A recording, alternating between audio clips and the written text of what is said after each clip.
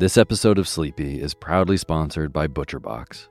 If you've listened to Sleepy for a while, you know that I love good food, eating well, and treating my body right so that I can take on my days.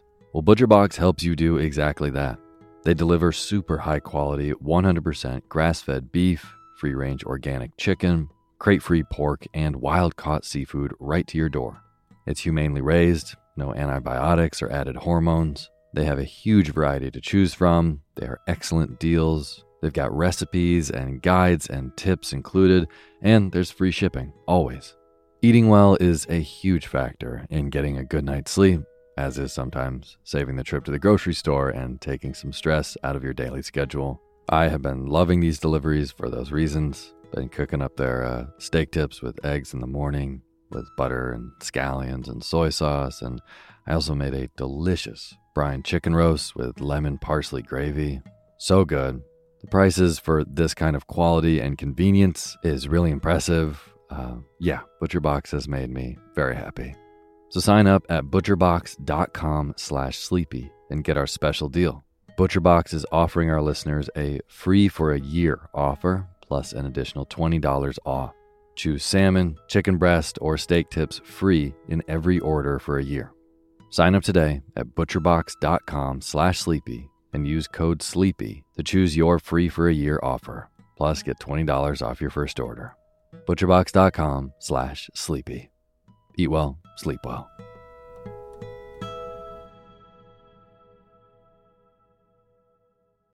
When you need mealtime inspiration, it's worth shopping Kroger, where you'll find over 30,000 mouth-watering choices that excite your inner foodie. And no matter what tasty choice you make, you'll enjoy our everyday low prices, plus extra ways to save, like digital coupons worth over $600 each week. You can also save up to $1 off per gallon at the pump with fuel points. More savings and more inspiring flavors make shopping Kroger worth it every time. Kroger, fresh for everyone. Fuel restrictions apply.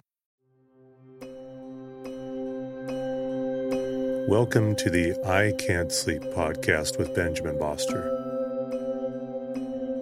If you're tired of sleepless nights, you'll love the I Can't Sleep podcast.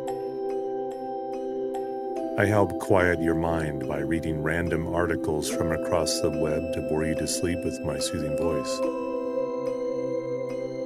Each episode provides enough interesting content to hold your attention, and then your mind lets you drift off. Find it wherever you get your podcasts. That's I Can't Sleep with Benjamin Boster.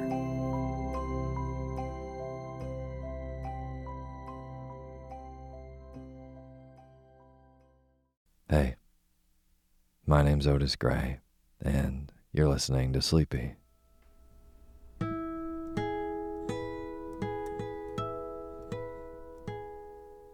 Podcast where I read old books to help you get to sleep, and a proud member of the Airwave Podcast Network.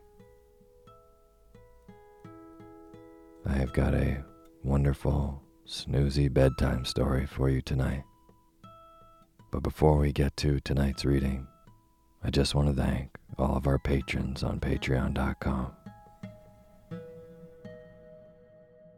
Ella Wilkinson, Margot Dittmer, Katie O'Connell, and a really, really big shout out to Jacob Ramirez, who has become a patron of Sleepy and is active and deployed in the military, and says that Sleepy helps him go to sleep at night. So I want to thank you, Jacob. And with Veterans Day just having happened, I'd also really like to thank anyone else who has served in the military.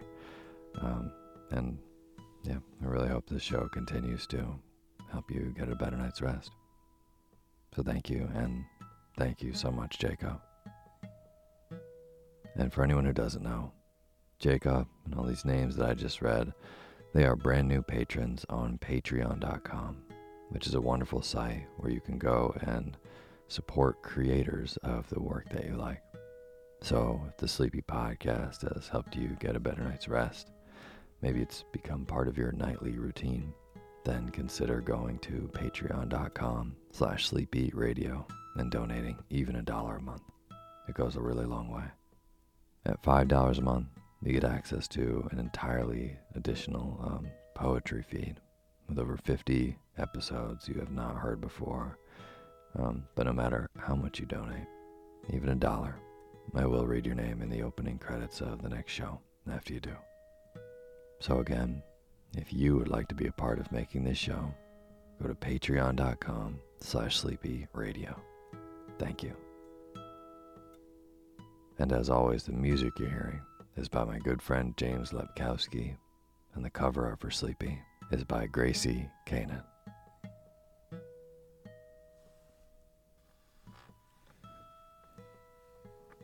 Tonight, I've got a story from one of our favorite authors here on Sleepy, arguably one of our favorite authors in the world.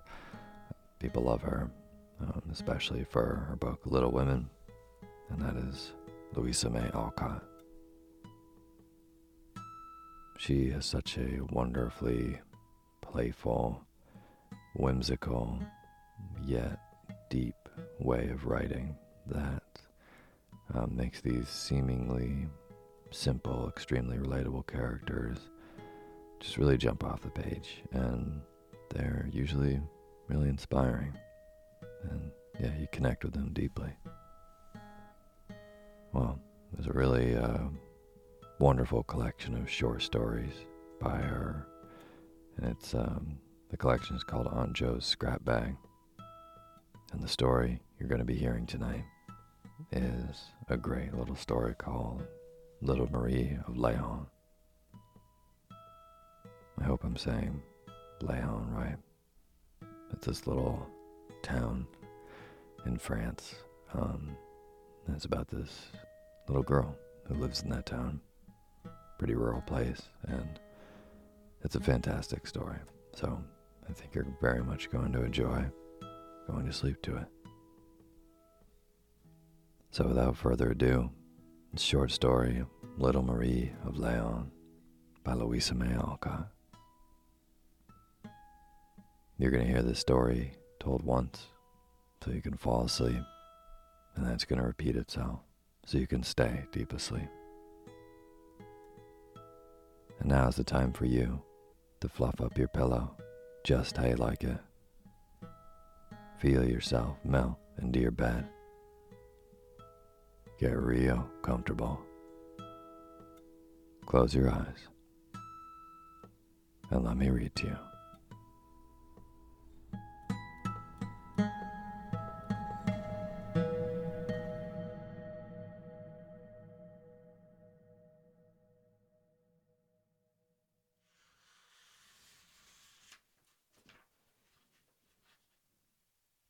Little Marie of Léon.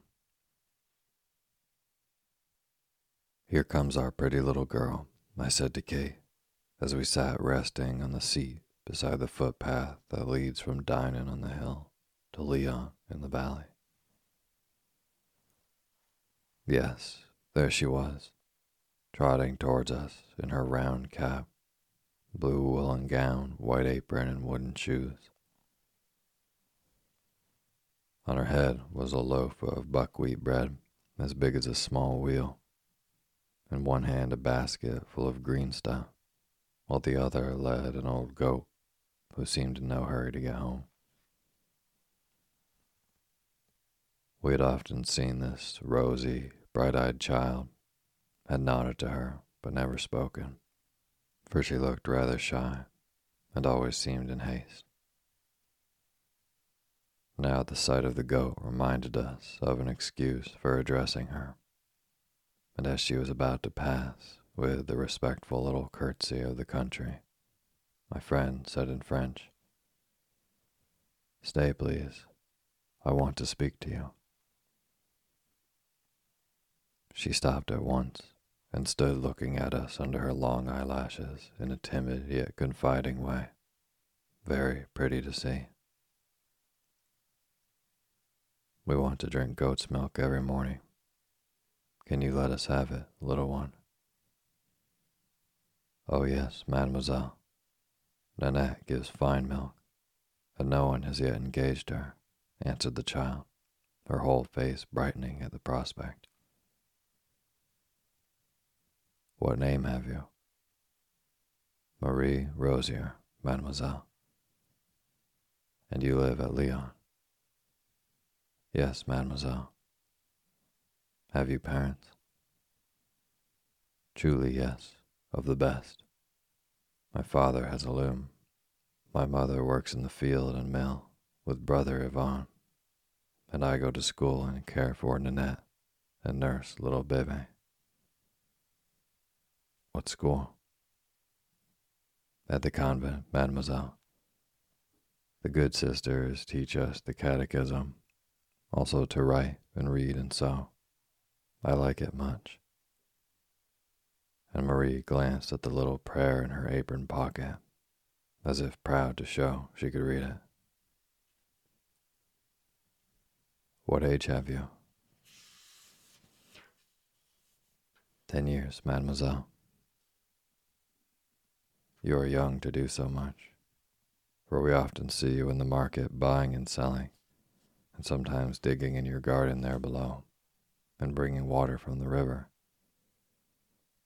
Do you love work as well as school? Ah, no. But mademoiselle knows it is necessary to work. Everyone does, and I'm glad to do my part. Yvon works much harder than I, and the father sits all day at his loom, yet he is sick and suffers much. Yes, I am truly glad to help. And little Marie settled the big loaf as if quite ready to bear her share of the burdens. Shall we go and see your father about the goat? And if he agrees, will you bring the milk fresh and warm every morning? I asked, thinking that a sight of that blooming face would brighten our days for us. Oh yes, I always do it for the ladies, and you will find the milk quite fresh and warm, eh, Nanette? And Marie laughed as she pulled the goat from the hedge where she was nibbling the young leaves. We followed the child as she went clattering down the stony path, and soon came into the narrow street bounded on one side by the row of low stone houses, and on the other by the green wet meadow full of willows and the rapid mill stream.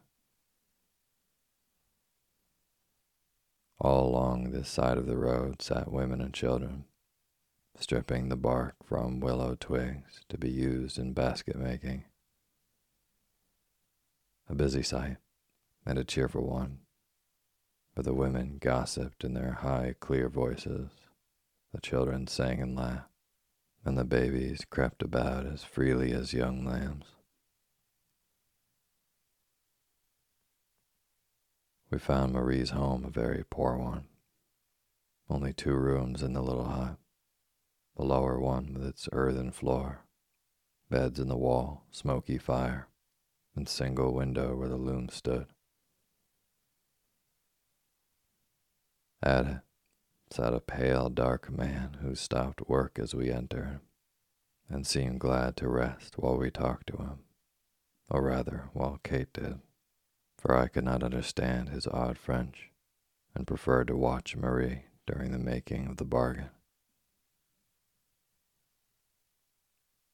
Yvon, a stout lad of 12, was cutting up brush with an old sickle, and little Bebe, looking like a Dutch doll in her tiny round cap, tight blue gown, and bits of sabots, clung to Marie as she got the supper.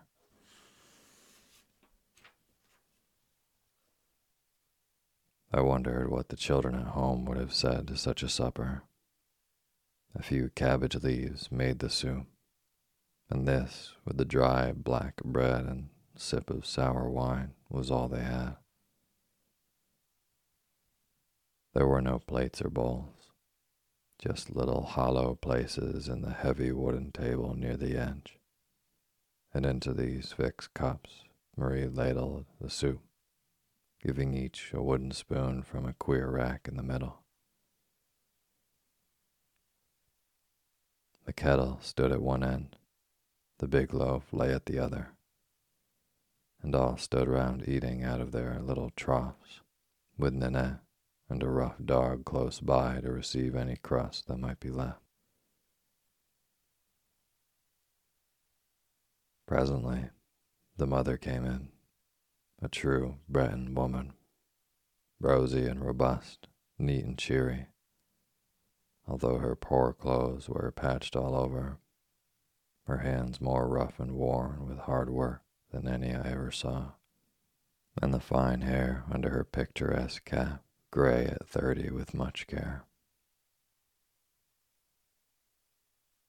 I saw then where Marie got the brightness that seemed to shine in every feature of her little face, for the mother's coming was like a ray of sunshine in that dark place, and she had a friendly word and look for everyone. Our little arrangement was soon made, and we left them all smiling and nodding as if the few francs we were to pay would be a fortune to them. Early next morning, we were wakened by Francois, the maid, who came up to announce that the goat's milk had arrived. Then we heard a queer, quick tapping sound on the stairs, and to our great amusement, Nanette walked into the room, straight up to my bedside, and stood there looking at me with her mild yellow eyes, as if she was quite used to seeing nightcaps. Marie followed with a pretty little bowl in her hand, and said, laughing at our surprise, "See, dear mademoiselle, in this way I make sure that the milk is quite fresh and warm." And kneeling down, she milked the bowl full in a twinkling, while Nanette quietly chewed her cud and sniffed at a plate of rolls on the table. The warm draught was delicious, and we drank each our portion with much merriment. "It is our custom," said Francois, who stood by with her arms folded and looked on in a lofty manner.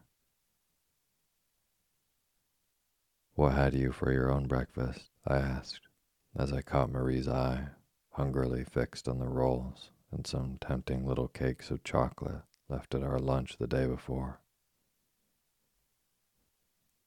"My good bread, as usual, mademoiselle. Also sorrel salad and water," answered Marie, as if trying to make the most of her scanty meal.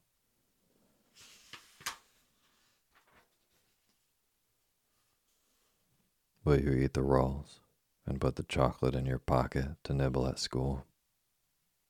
You must be tired with this long walk so early." She hesitated, but could not resist, and said in a low tone as she held the bread in her hand without eating it, "Would mademoiselle be angry if I took it to Bebe? She has never tasted the beautiful white bread, and it would please her much." I emptied the plate into her basket, tucked in the chocolate, and added a gay picture for baby, which unexpected treasures caused Marie to clasp her hands and turn quite red with delight. After that she came daily, and we had merry times with old Nanette and her little mistress, whom we soon learned to love, so busy, blithe, and grateful was she.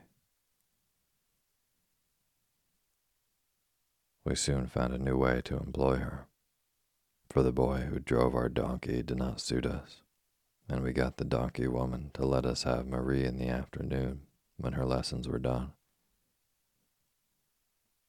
She liked that, and so did we, for she seemed to understand the nature of donkeys, and could manage them without so much beating and shouting as the boy thought necessary. Such pleasant drives we had, we two big women in the droll wagon, drawn by the little gray donkey that looked as if made of an old trunk. So rusty and rough was he as he went trotting along, his long ears wagging and his small hoofs clattering over the fine hard road, while Marie sat on the shaft with a long whip, talking and laughing, and giving Andre a poke now and then, crying ee, hoopla, to make him go.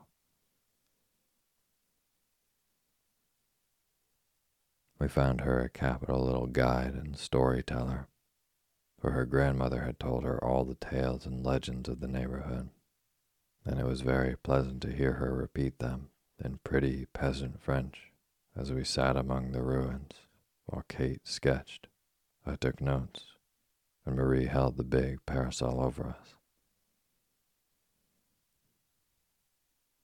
Some of these stones were charming, at least as she told them, with her little face changing from gay to sad as she gesticulated most dramatically. The romance of Gilles de Bretagne was one of her favorites. How he carried off his child wife when she was only 12, how he was imprisoned and poisoned, and at last left to starve in a dungeon, and would stand at his window crying, "Bread, bread, for the love of God." Yet no one dare give him any. Till a poor peasant woman went in the night and gave him half of her black loaf. Not once, but every night for 6 months, though she robbed her children to do it. And when he was dying, it was she who took a priest to him, that he might confess through the bars of his cell. So good, so good, this poor woman.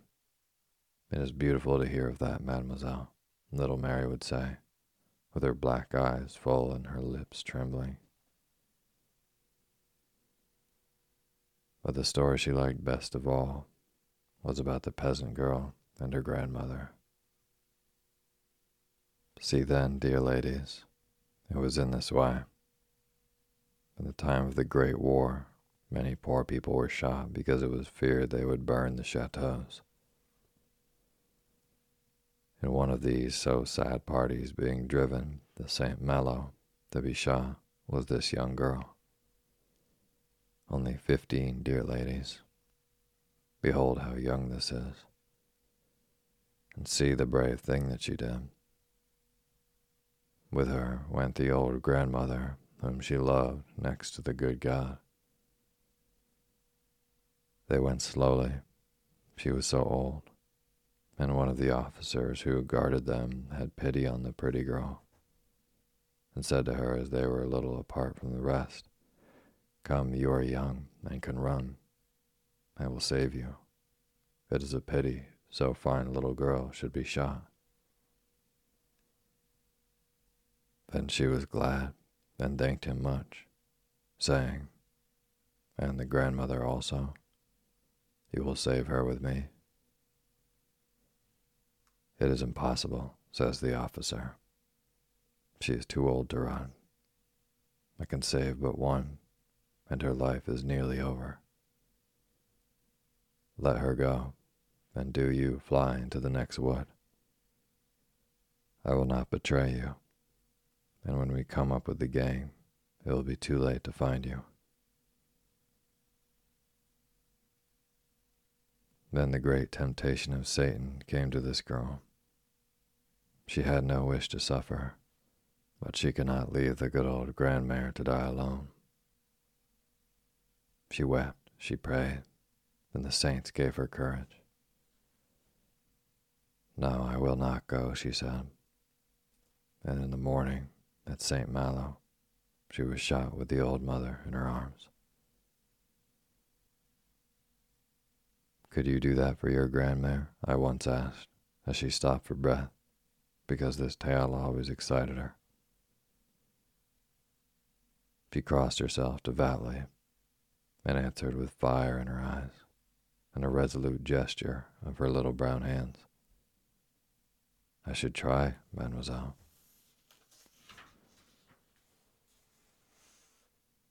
I think she would, and succeed too, for she was a brave and tender-hearted child, as she soon after proved. A long drought parched the whole country that summer, and the gardens suffered much, especially the little plats and layout, for most of them were on the steep hillside behind the huts. And unless it rained, water had to be carried up from the stream below. The cabbages and onions on which these poor people depend, when fresh salads were gone, were dying in the baked earth, and a hard winter was before them if this little store failed. The priests prayed for rain in the churches, and long processions streamed out of the gates to visit the old stone cross called the Croix de Saint-Esprit. And kneeling there in the crowds, the people implored the blessing of rain to save their harvest. We felt great pity for them, but liked little Marie's way of praying best. She did not come one morning, but sent her brother, who only laughed, and said Marie had hurt her foot when we inquired for her. Anxious to know if she was really ill, we went to see her in the afternoon, and heard a pretty little story of practical Christianity. Marie lay asleep on her mother's bed in the wall, and her father, sitting by her, told the tale in a low voice, pausing now and then to look at her, as if his little daughter had done something to be proud of. It seems that in the village there was an old woman, frightfully disfigured by fire, and not quite as sane as the people thought. She was harmless, but never showed herself by day, and only came out at night to work in her garden or take the air. Many of the ignorant peasants feared her, however, for the country abounds in fairy legends and strange tales of ghosts and goblins. But the more charitable left bread at her door, and took in return the hose she knit or the thread she spun. During the drought, it was observed that her garden, though the steepest and stoniest, was never dry. Her cabbages flourished, and when her neighbors withered, and her onions stood up green and tall, as if some special rain spirit watched over them.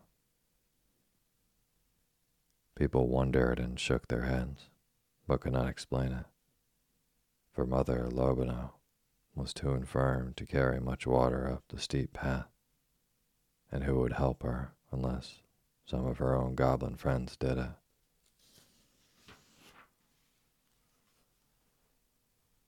This idea was suggested by the story of a peasant returning late at night, who had seen something white flitting to and fro in the garden patch, and when he called to it, saw it vanish most mysteriously.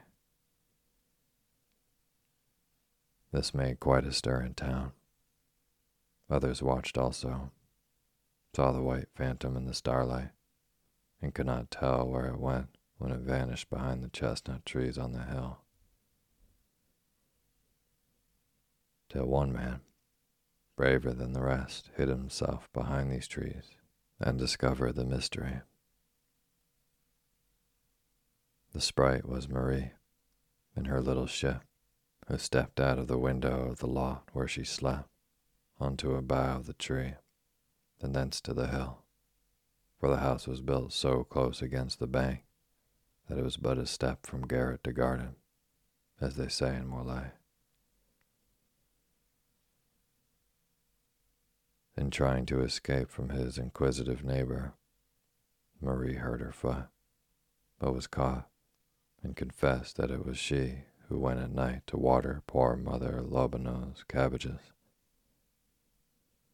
because if they failed, the old woman might starve, and no one else remembered her destitute and helpless state.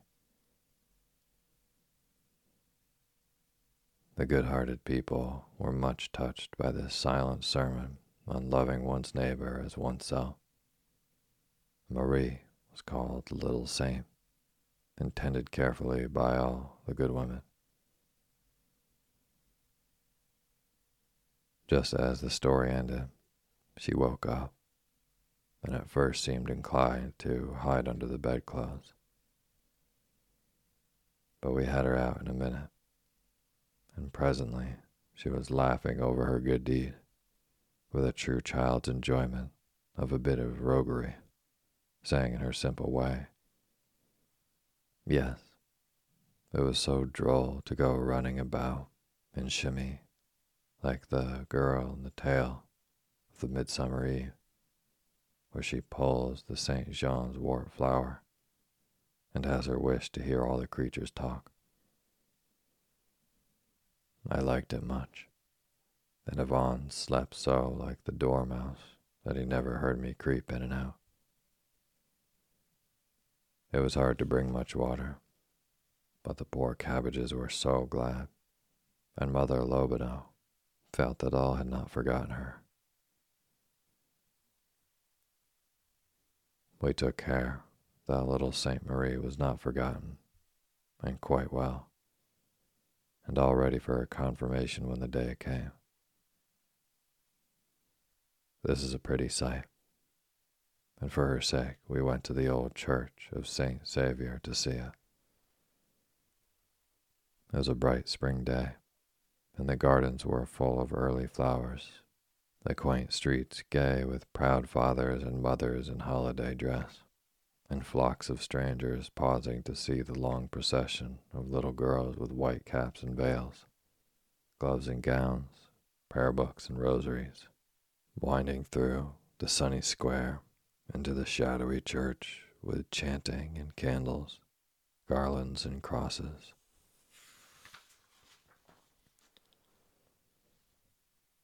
The old priest was too ill to perform the service, but the young one who took his place announced, after it was over, that if they would pass the house, the good old man would bless them from his balcony. That was the best of all, and a sweet sight, as the feeble, fatherly old priest leaned from his easy chair to stretch his trembling hands over the little flock, so like a bed of snowdrops, while the bright eyes and rosy faces looked reverently up at him, and the fresh voices chanted their responses as the curly heads under the long veils bowed and passed by.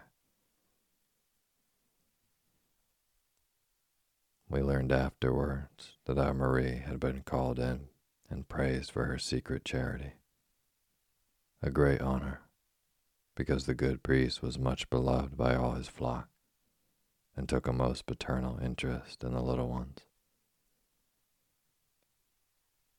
That was almost the last we saw of our little friend, for we left Dinan soon after, bidding the Land family goodbye and leaving certain warm souvenirs for winter time.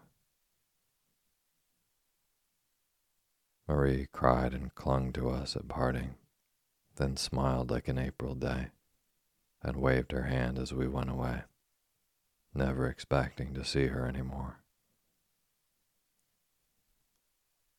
But the next morning, just as we were stepping on board the steamer to go down the Rance to St. Malo, we saw a little white cap come bobbing through the marketplace, down the steep street, and presently Marie appeared with 2 great bunches of pale yellow primroses and wild blue hyacinths in one hand, while the other held her sabots, that she might run the faster. Rosy and smiling and breathless with haste, she came racing to us, crying, "Behold my souvenir for the dear ladies. I do not cry now. No, I am glad the day is so fine. Bon voyage, bon voyage." We thanked and kissed and left her on the shore, bravely trying not to cry, as she waved her wooden shoes and kissed her hand till we were out of sight, and had nothing but the soft colors and sweet breath of our nosegays to remind us of little Marie of Leon.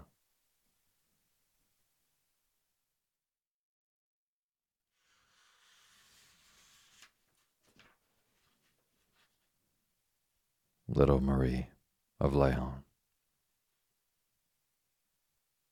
Here comes our pretty little girl, I said to Kate, as we sat resting on the seat beside the footpath that leads from Dinan on the hill to Leon in the valley. Yes, there she was, trotting towards us in her round cap, blue woolen gown, white apron, and wooden shoes. On her head was a loaf of buckwheat bread as big as a small wheel, in one hand a basket full of green stuff, while the other led an old goat who seemed in no hurry to get home. We had often seen this rosy, bright-eyed child, had nodded to her but never spoken, for she looked rather shy and always seemed in haste. Now the sight of the goat reminded us of an excuse for addressing her, and as she was about to pass with the respectful little curtsy of the country, my friend said in French, "Stay, please. I want to speak to you." She stopped at once and stood looking at us under her long eyelashes in a timid yet confiding way, very pretty to see. "We want to drink goat's milk every morning. Can you let us have it, little one?" "Oh yes, mademoiselle. Nanette gives fine milk, and no one has yet engaged her," answered the child, her whole face brightening at the prospect. "What name have you?" "Marie Rosier, mademoiselle." "And you live at Leon?" "Yes, mademoiselle." "Have you parents?" "Truly, yes, of the best. My father has a loom. My mother works in the field and mill with brother Yvon, and I go to school and care for Nanette and nurse little Bebe." "What school?" "At the convent, mademoiselle. The good sisters teach us the catechism, also to write and read and sew. I like it much." And Marie glanced at the little prayer in her apron pocket, as if proud to show she could read it. "What age have you?" 10 years, mademoiselle." "You are young to do so much, for we often see you in the market buying and selling, and sometimes digging in your garden there below, and bringing water from the river.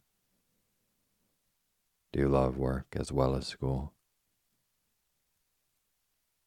"Ah, no. But mademoiselle knows it is necessary to work. Everyone does, and I'm glad to do my part. Yvon works much harder than I, and the father sits all day at his loom, yet he is sick and suffers much. Yes, I am truly glad to help." And little Marie settled the big loaf as if quite ready to bear her share of the burdens. "Shall we go and see your father about the goat? And if he agrees, will you bring the milk fresh and warm every morning?" I asked, thinking that a sight of that blooming face would brighten our days for us. "Oh yes, I always do it for the ladies, and you will find the milk quite fresh and warm, eh, Nanette?" And Marie laughed as she pulled the goat from the hedge where she was nibbling the young leaves. We followed the child as she went clattering down the stony path, and soon came into the narrow street bounded on one side by the row of low stone houses, and on the other by the green wet meadow full of willows and the rapid mill stream. All along this side of the road sat women and children, stripping the bark from willow twigs to be used in basket making. A busy sight, and a cheerful one, for the women gossiped in their high, clear voices, the children sang and laughed, and the babies crept about as freely as young lambs. We found Marie's home a very poor one. Only 2 rooms in the little hut, the lower one with its earthen floor, beds in the wall, smoky fire, and single window where the loom stood. At it sat a pale, dark man who stopped work as we entered, and seemed glad to rest while we talked to him, or rather, while Kate did, for I could not understand his odd French, and preferred to watch Marie during the making of the bargain. Yvonne, a stout lad of 12, was cutting up brush with an old sickle, and little Bebe, looking like a Dutch doll in her tiny round cap, tight blue gown, and bits of sabots, clung to Marie as she got the supper.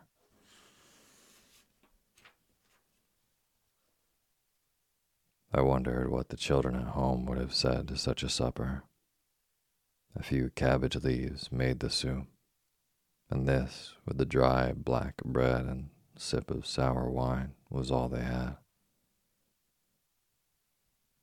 There were no plates or bowls, just little hollow places in the heavy wooden table near the edge, and into these fixed cups Marie ladled the soup, giving each a wooden spoon from a queer rack in the middle. The kettle stood at one end, the big loaf lay at the other, and all stood round eating out of their little troughs, with Nanette and a rough dog close by to receive any crust that might be left. Presently, the mother came in, a true Breton woman, rosy and robust, neat and cheery, although her poor clothes were patched all over, her hands more rough and worn with hard work than any I ever saw, and the fine hair under her picturesque cap gray at 30 with much care. I saw then where Marie got the brightness that seemed to shine in every feature of her little face, for the mother's coming was like a ray of sunshine in that dark place, and she had a friendly word and look for everyone.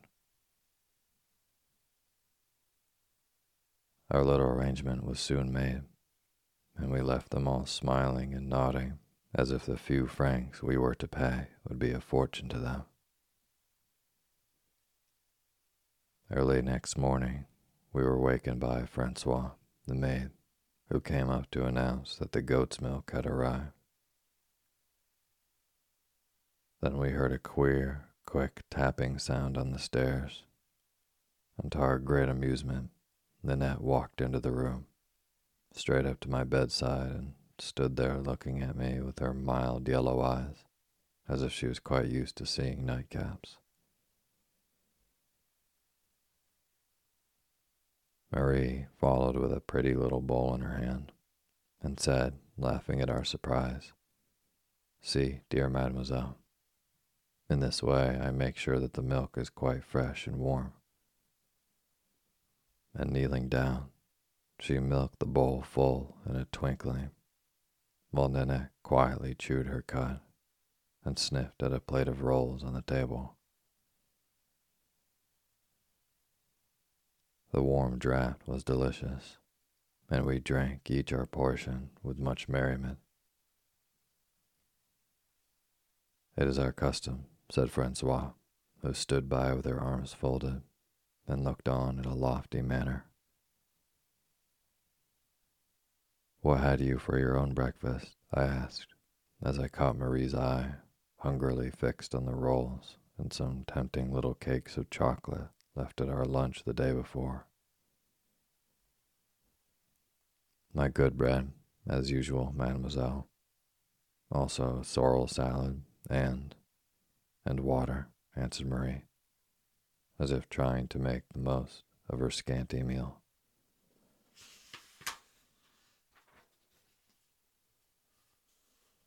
Will you eat the rolls and put the chocolate in your pocket to nibble at school?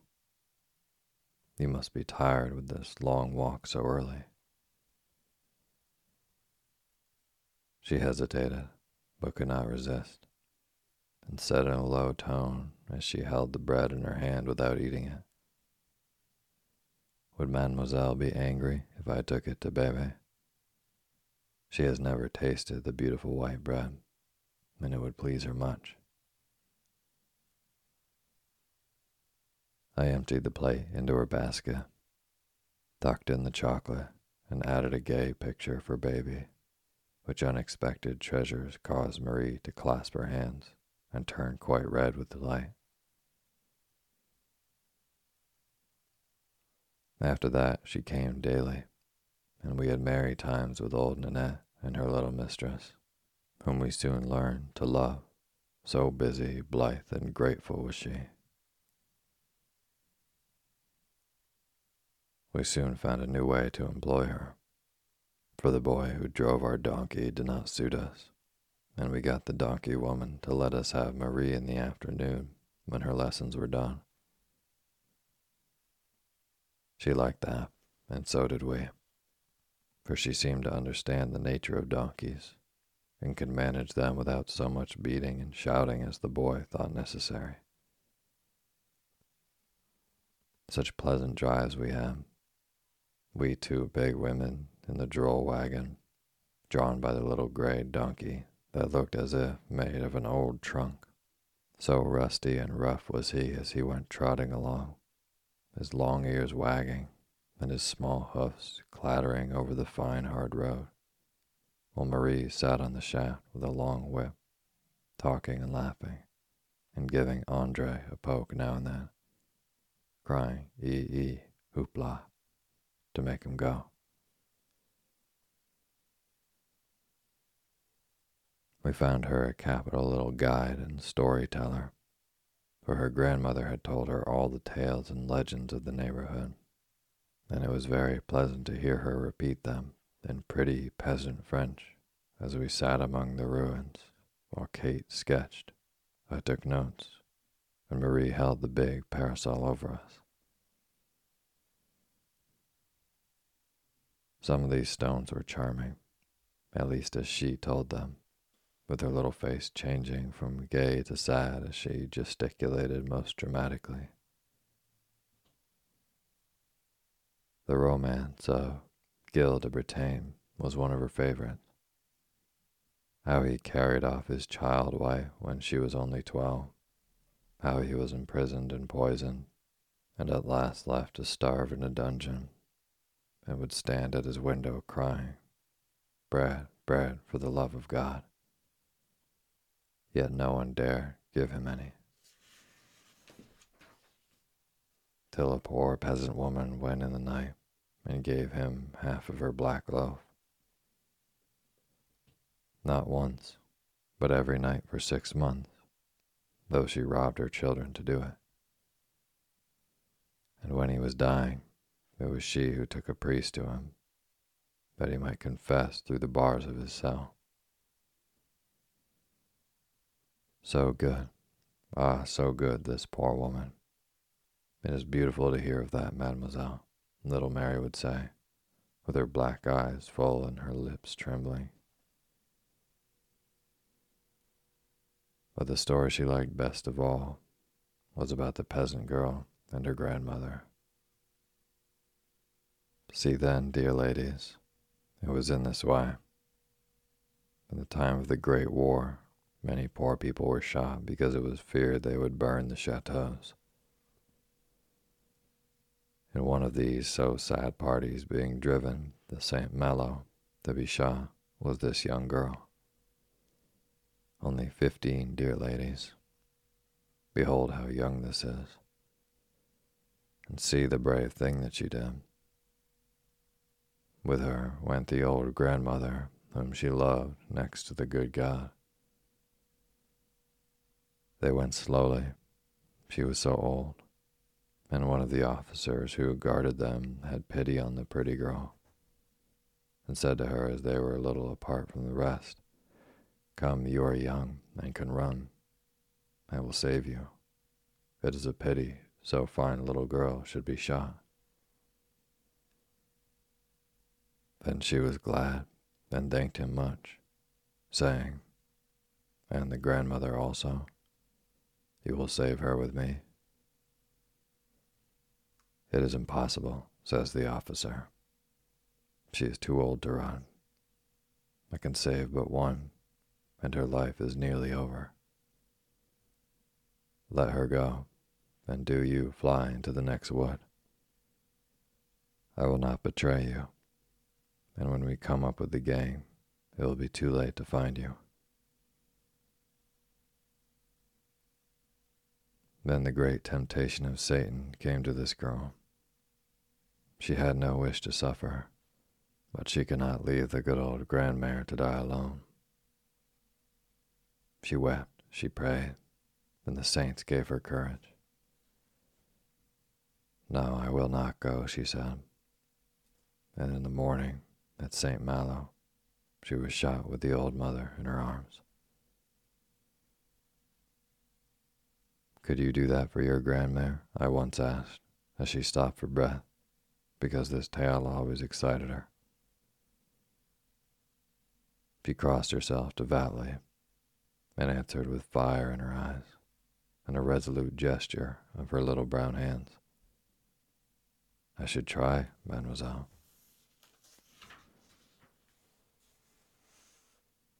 I think she would, and succeed too, for she was a brave and tender-hearted child, as she soon after proved.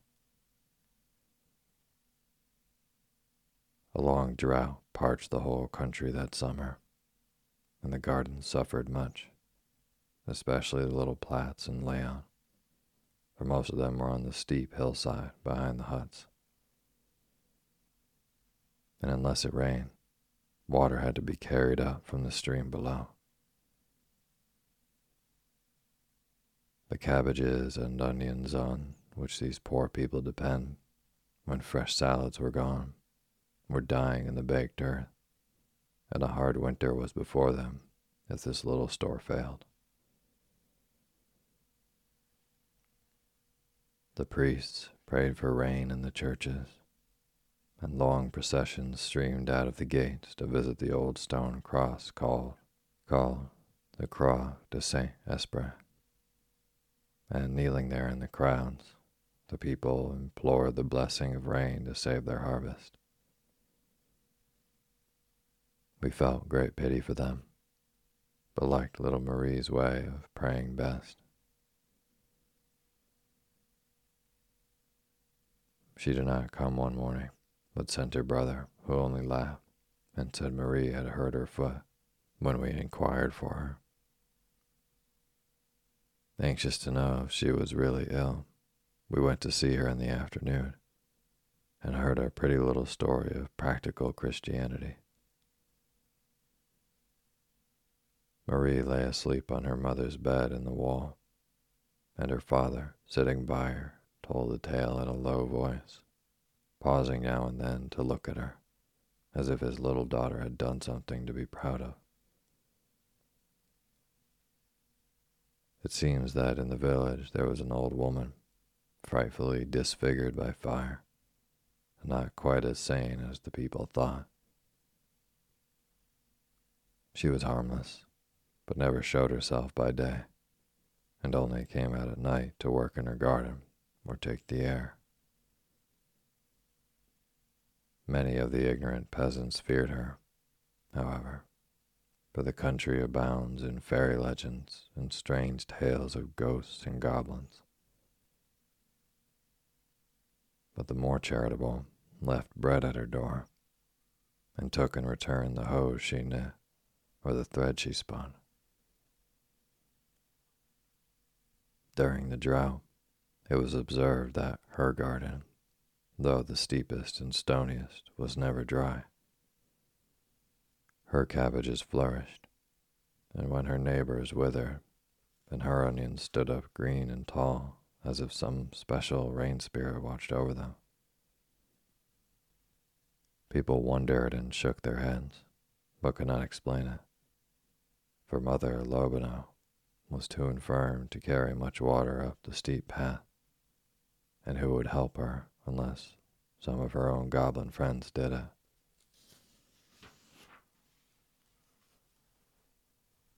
This idea was suggested by the story of a peasant returning late at night, who had seen something white flitting to and fro in the garden patch, and when he called to it, saw it vanish most mysteriously. This made quite a stir in town. Others watched also, saw the white phantom in the starlight, and could not tell where it went when it vanished behind the chestnut trees on the hill. Till one man, braver than the rest, hid himself behind these trees and discovered the mystery. The sprite was Marie, in her little ship, who stepped out of the window of the loft where she slept, onto a bough of the tree, and thence to the hill, for the house was built so close against the bank that it was but a step from garret to garden, as they say in Morlaix. In trying to escape from his inquisitive neighbor, Marie hurt her foot, but was caught, and confessed that it was she who went at night to water poor Mother Lobino's cabbages, because if they failed, the old woman might starve, and no one else remembered her destitute and helpless state. The good-hearted people were much touched by this silent sermon on loving one's neighbor as oneself. Marie was called the Little Saint, intended carefully by all the good women. Just as the story ended, she woke up, and at first seemed inclined to hide under the bedclothes. But we had her out in a minute, and presently she was laughing over her good deed, with a true child's enjoyment of a bit of roguery, saying in her simple way, "Yes, it was so droll to go running about and shimmy like the girl in the tale of the Midsummer Eve, where she pulls the St. Jean's wort flower and has her wish to hear all the creatures talk. I liked it much, and Yvonne slept so like the dormouse that he never heard me creep in and out. It was hard to bring much water, but the poor cabbages were so glad, and Mother Lobino felt that all had not forgotten her. We took care that little Saint Marie was not forgotten, and quite well, and all ready for her confirmation when the day came. This is a pretty sight, and for her sake we went to the old church of Saint Xavier to see it. It was a bright spring day, and the gardens were full of early flowers, the quaint streets gay with proud fathers and mothers in holiday dress, and flocks of strangers pausing to see the long procession of little girls with white caps and veils, gloves and gowns, prayer books and rosaries, winding through the sunny square into the shadowy church with chanting and candles, garlands and crosses.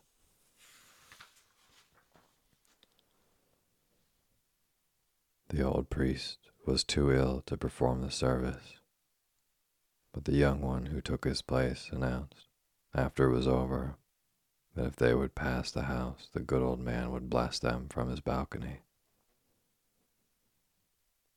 That was the best of all, and a sweet sight, as the feeble, fatherly old priest leaned from his easy chair to stretch his trembling hands over the little flock, so like a bed of snowdrops, while the bright eyes and rosy faces looked reverently up at him, and the fresh voices chanted their responses as the curly heads under the long veils bowed and passed by.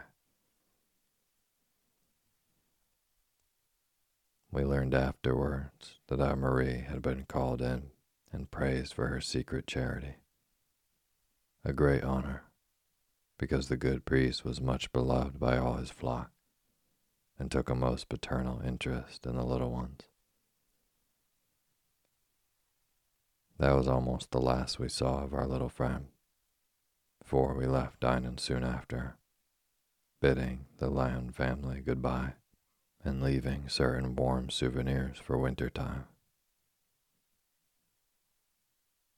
Marie cried and clung to us at parting, then smiled like an April day and waved her hand as we went away, never expecting to see her any more. But the next morning, just as we were stepping on board the steamer to go down the Rance to St. Malo, we saw a little white cap come bobbing through the marketplace, down the steep street, and presently Marie appeared with 2 great bunches of pale yellow primroses and wild blue hyacinths in one hand, while the other held her sabots, that she might run the faster. Rosy and smiling and breathless with haste, she came racing to us, crying, "Behold my souvenir for the dear ladies.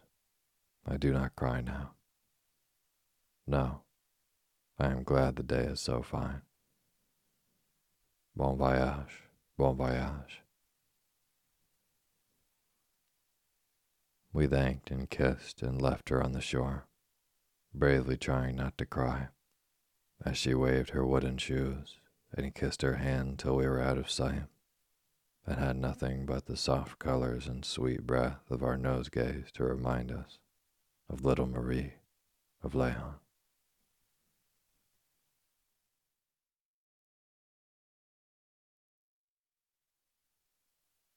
Thank you for listening to Sleepy. Good night.